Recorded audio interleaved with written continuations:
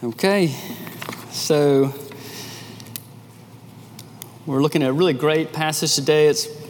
They're all great, but this is a really uniquely applicable, probing passage today. The National Institute of Health says if you're like most people, you think that heart disease is a problem for others. But heart disease is the number one killer in the U.S., and it's also a major cause of disability. And so we know that our hearts are critical for our physical health, and some of us know that very personally, as they've suffered heart disease. Some of us, or most of us, know it emotionally, as dear ones of ours have. And so we're really thankful for our medical personnel across the board for paying attention to our hearts. And so if they advise us to screen our heart's functioning or go through some treatment or some regular evaluation, we're going to listen, we're going to act, and we're just going to do it. It's that critical. And so the Bible also says that the heart is critical. And Scripture speaks of the heart in a figurative sense. But the way Scripture talks is all about the heart. God wants your heart. He wants your heart today, and it doesn't matter what age you are, He wants your heart. And so you can imagine the Father looking at you this morning and saying the words of Proverbs 23:26, "My son, my daughter, give me your heart. Give me your heart." And He would be saying, like, your presence in the pew is wonderful, it's great, I want you here, but I want your heart. And then we could imagine the Father speaking to us this morning, Proverbs 4:23, when He says, above all else, guard your heart. Like, that's not an easy thing to do. Guard it, your heart. Take care of your heart, for everything in life flows from it. Like, don't give it up. It's one of the most convicting things to me is the way I've given my heart to things. So the heart isn't just your emotional life. It's not your emotions, the way you're feeling. It's that. That's how our world uses heart. But in the Bible, the heart is the central organ of the soul. Like the invisible part of you is the most important part of you, and the central organ of that is your heart. The center of the human personality, the essential core of who you are, the real you, is your heart. It's what gets your attention. It's what holds your commitments. It's what motivates you to act. It encompasses your mind and your affections and your will. The heart has it all. So if our physical heart health is critical to us, how much more is our biblical heart health? And just like physical heart health, disease isn't just a problem for others, but for us. Even so, biblical heart disease isn't just an issue for other people. Like, we got to be careful about ourselves. And so that's where we come in Jesus' sermon. And so it's Luke 6:43. When Jesus says, "For no good tree bears bad fruit, nor again does a bad tree bear good fruit. For each tree is known by its fruit. For figs are not gathered from thorn bushes, nor are grapes picked from a bramble bush. The good person out of the good treasure of his heart produces good, and the evil person out of his evil treasure produces evil. For out of the abundance of the heart, his mouth speaks." Well, let's pray this little prayer of illumination. Let's pray together. Thank you, Holy Spirit, that we were born again through the imperishable seed of the living and abiding Word of God, the gospel of our Lord Jesus Christ. In these moments, write its truth even deeper within our hearts. Amen. So this morning, as you sit here, what would you say is the state of your heart today? So in this portion of Jesus' sermon, Jesus' version of the Sermon on the Mount, the good physician, we could say the good cardiologist, he prescribes for us a screening tool. And notice the first word is for. So in your English translations, probably it says for. And the purpose of that little conjunction is to explain what Jesus has just said. It links it, connects it with the section that's previous to this section. And so the previous section is that section about judging others, that we so often endeavor to take the speck, this little flake of wood or straw out of our brother's eye, while at the very same time we have this builder's beam, like that, that would hold up the whole house, like protruding from our eyes. And it's a ridiculous imagery to think that how on earth are you going to be able to pluck out something so small from your brother when you have this ginormous piece of wood sticking out of your eye. So Jesus says, if you're ever going to be helpful to your brother and his eye, you need to first deal with the log in your own eye. You got to know you have it, and then you got to deal with it. So then if our section is connected to that previous section, then Jesus is like upping the ante on how important it is for us. And so he's saying that this tendency that you and I have, he says this, you need to remove the log from your eye, meaning that obsessive self-righteousness you have, and that leads you to judge others and condemn others and to hate people and be unloving, because that's bad fruit. And it's really critical to you because bad fruit isn't just an issue of behavior or speech. Bad fruit reveals a bad heart. It's a heart condition. It goes deep.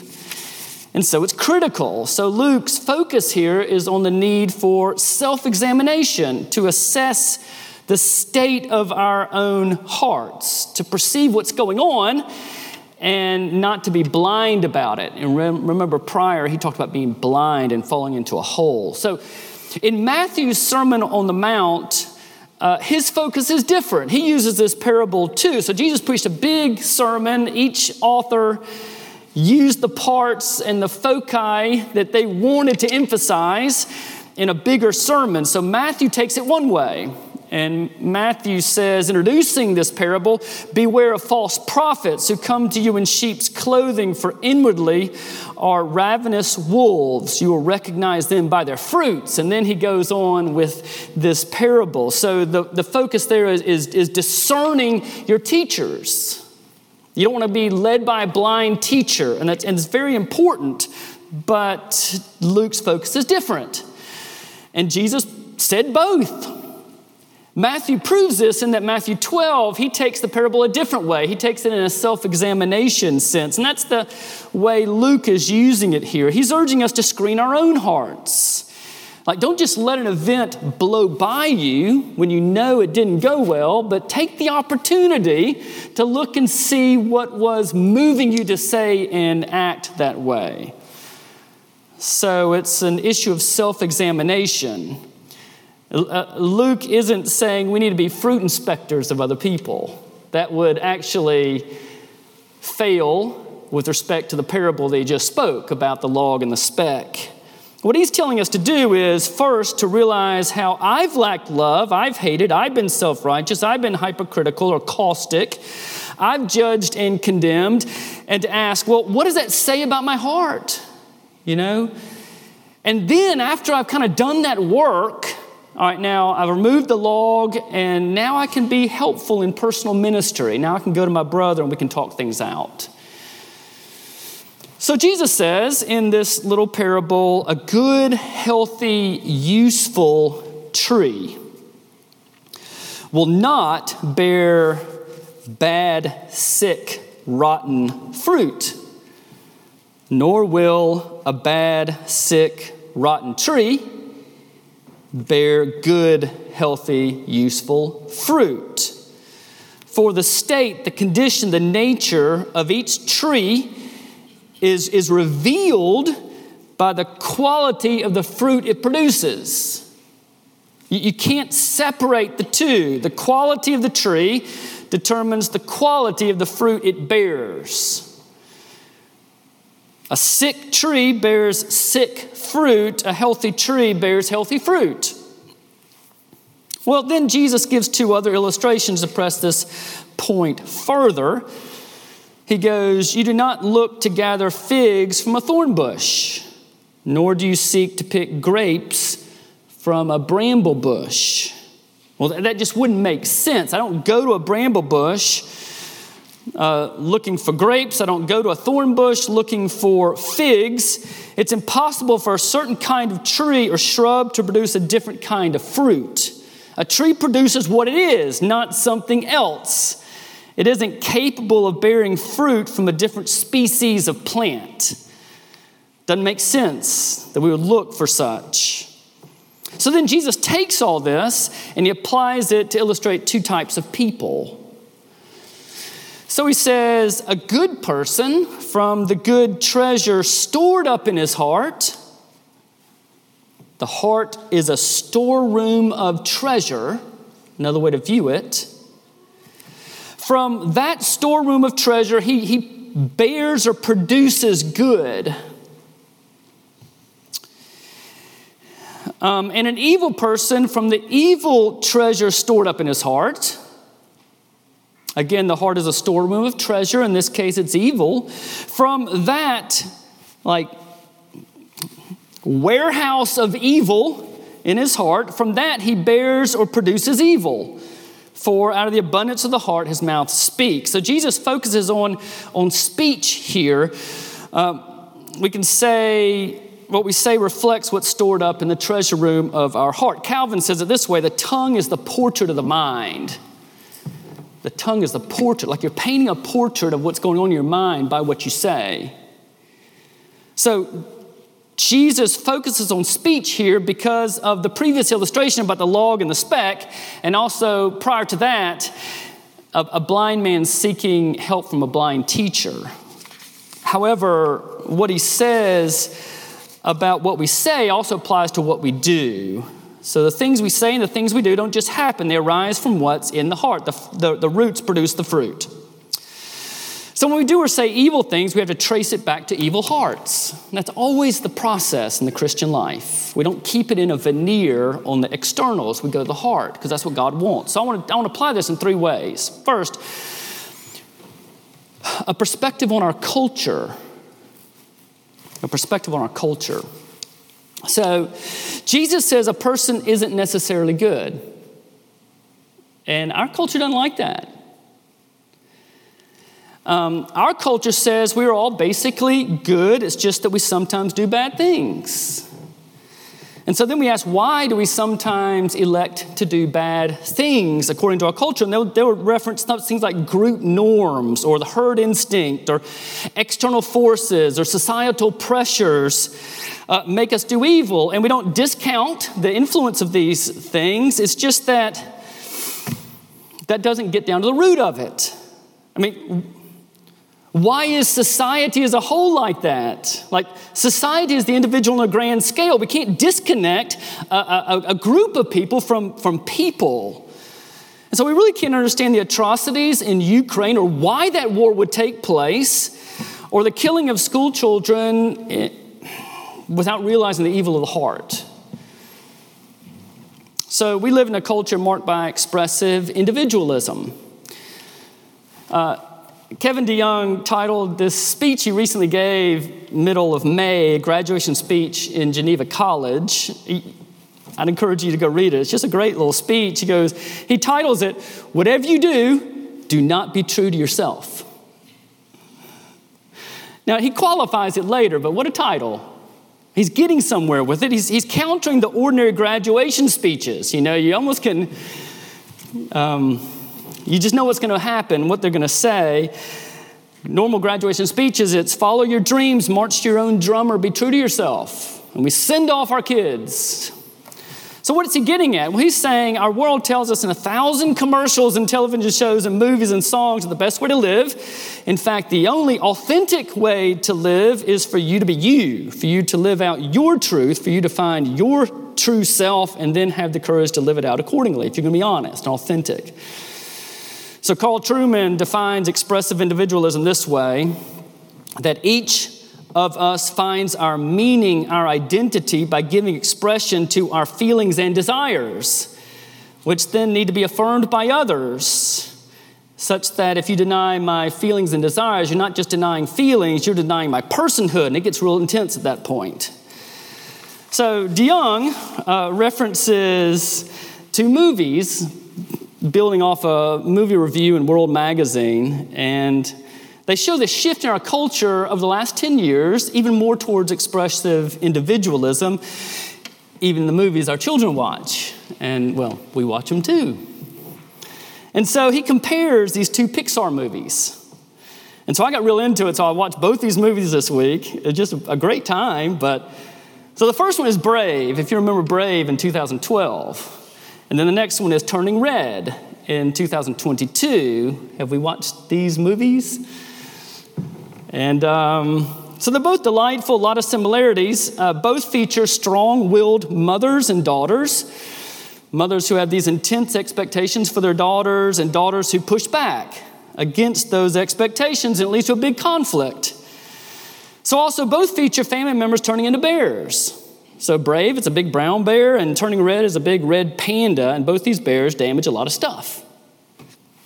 However, with all the similarities, the core message of the respective movies is significantly different, radically different. So in Brave, if you recall, I know it's been a few years, the mother and daughter have this conflict. The daughter buys a spell to change her mother, deceives her in that, and does so that she can follow her heart. Her mother turns into a powerful bear, kind of a symbol of her dominance, but really the dominance of both their emotions. And through this conflict, the whole kingdom comes to the brink of chaos and war with itself. And so what's the solution? As the movie winds up, both mother and daughter have to realize they've been selfish and prideful, and they've hurt themselves and hurt others. They ask for forgiveness for their attitudes and actions. They mend their relationship, and it's symbolized by this tapestry they have to sew back together.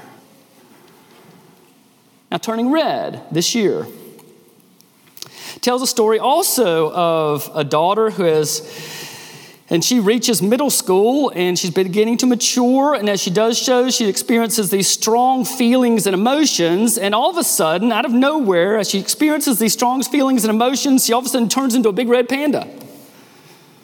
And the panda symbolizes these messy desires of hers, big desires of hers. So come to find out, all the ladies in the family for generations have had this curse/blessing. So all the ladies in the family have gone through a ritual to contain the panda. And they planned this for her. Yet the daughter decides she doesn't want to go through with it. She doesn't want to control her panda, but rather let it out, express it, make room for it. And that leads to a whole lot happening. She deceives her mother. She causes a lot of damage, not all her fault. But then how does resolution happen in the story? Well, it's not confessing selfishness and pride and how it hurt people. It's that everyone ends up saying that the daughter was right to follow her heart and be true to herself. The mother actually says, don't hold back for anyone. The further you go, the prouder I get. And the daughter kids with her mother, my panda, my choice, with an allusion to the popular pro-choice slogan, is to say, I'm autonomous over my body and over my feelings. I'm going to act them out, and you're going to affirm me. It's a radically different message.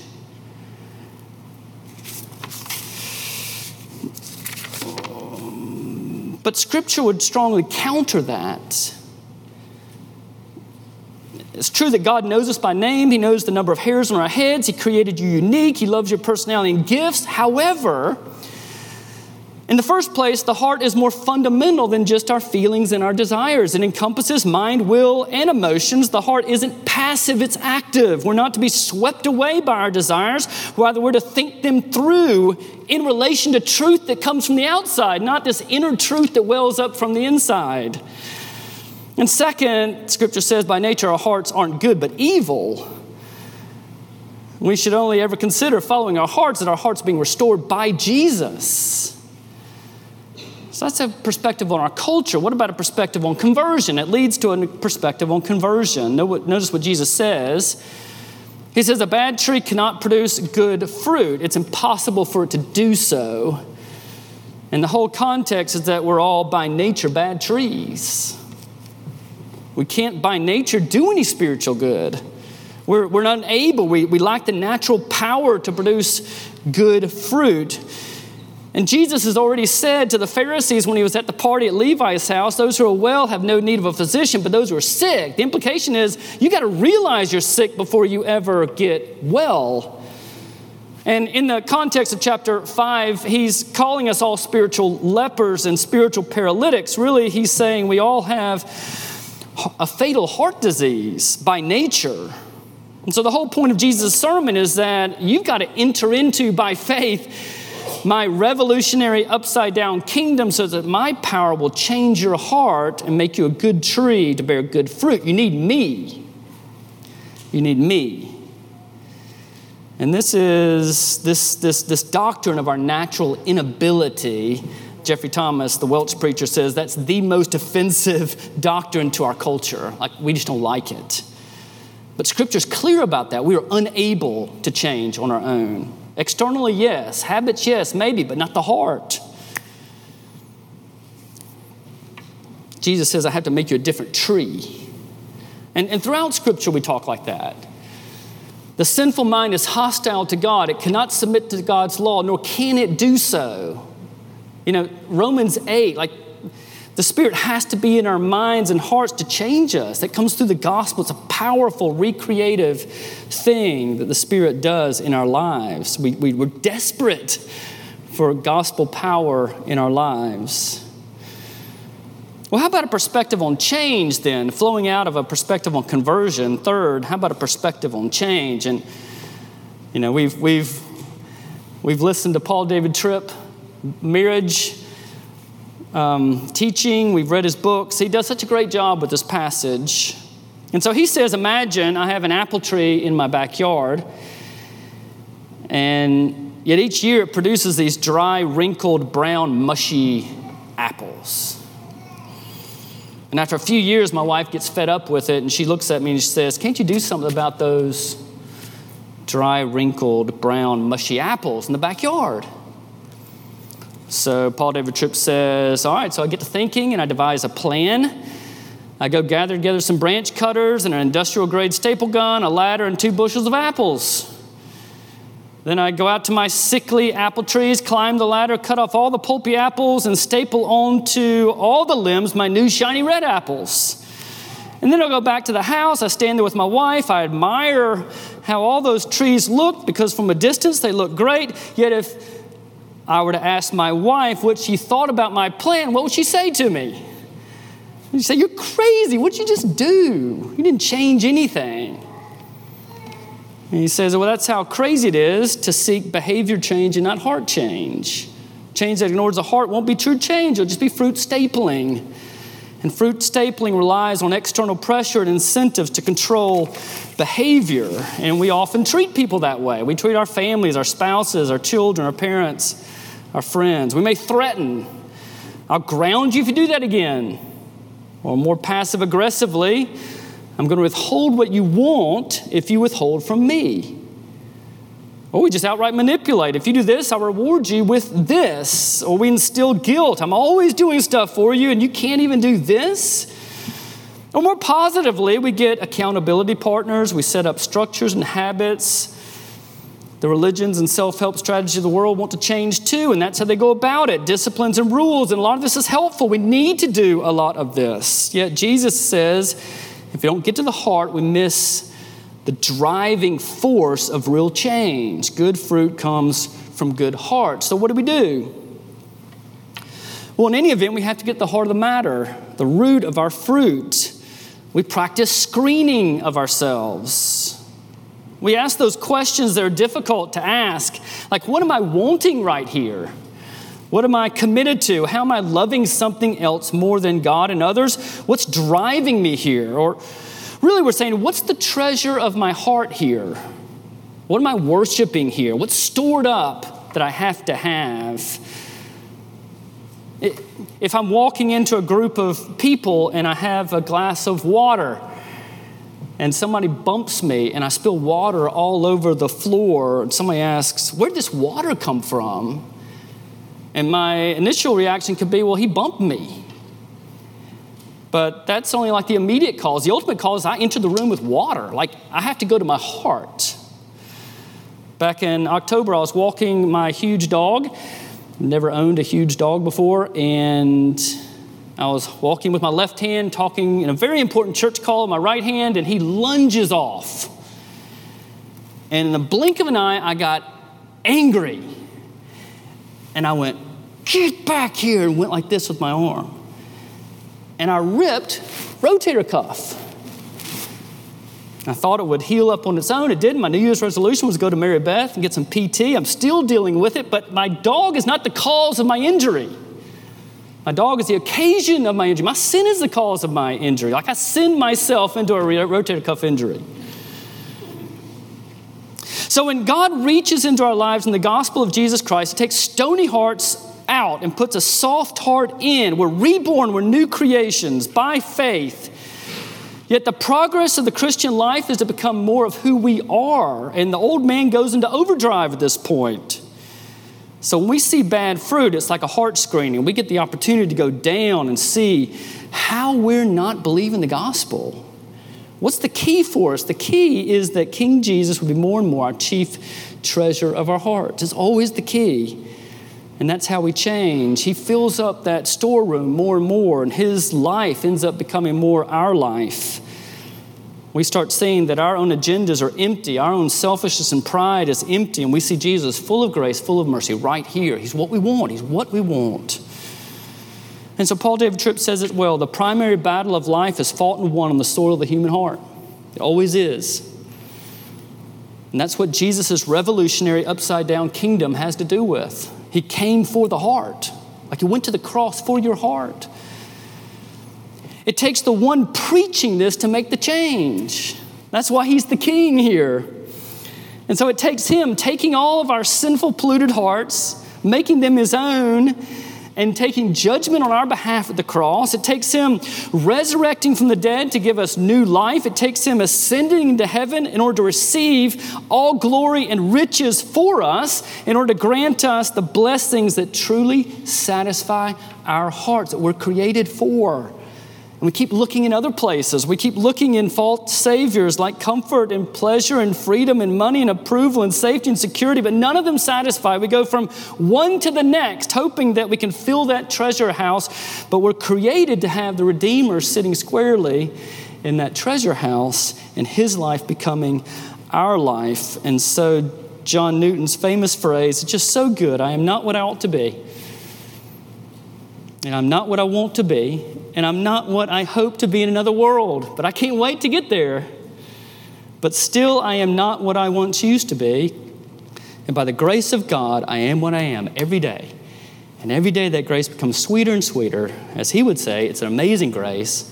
I once was lost, now I've found. I once was blind, now I see. And it covers all my sin, gives me all this goodness, and it's what satisfies you. It's what you're made for. So we get to look at our hearts and screen them and go back to Christ, that He will be our treasure more and more. Maybe so. Amen. Let's stand.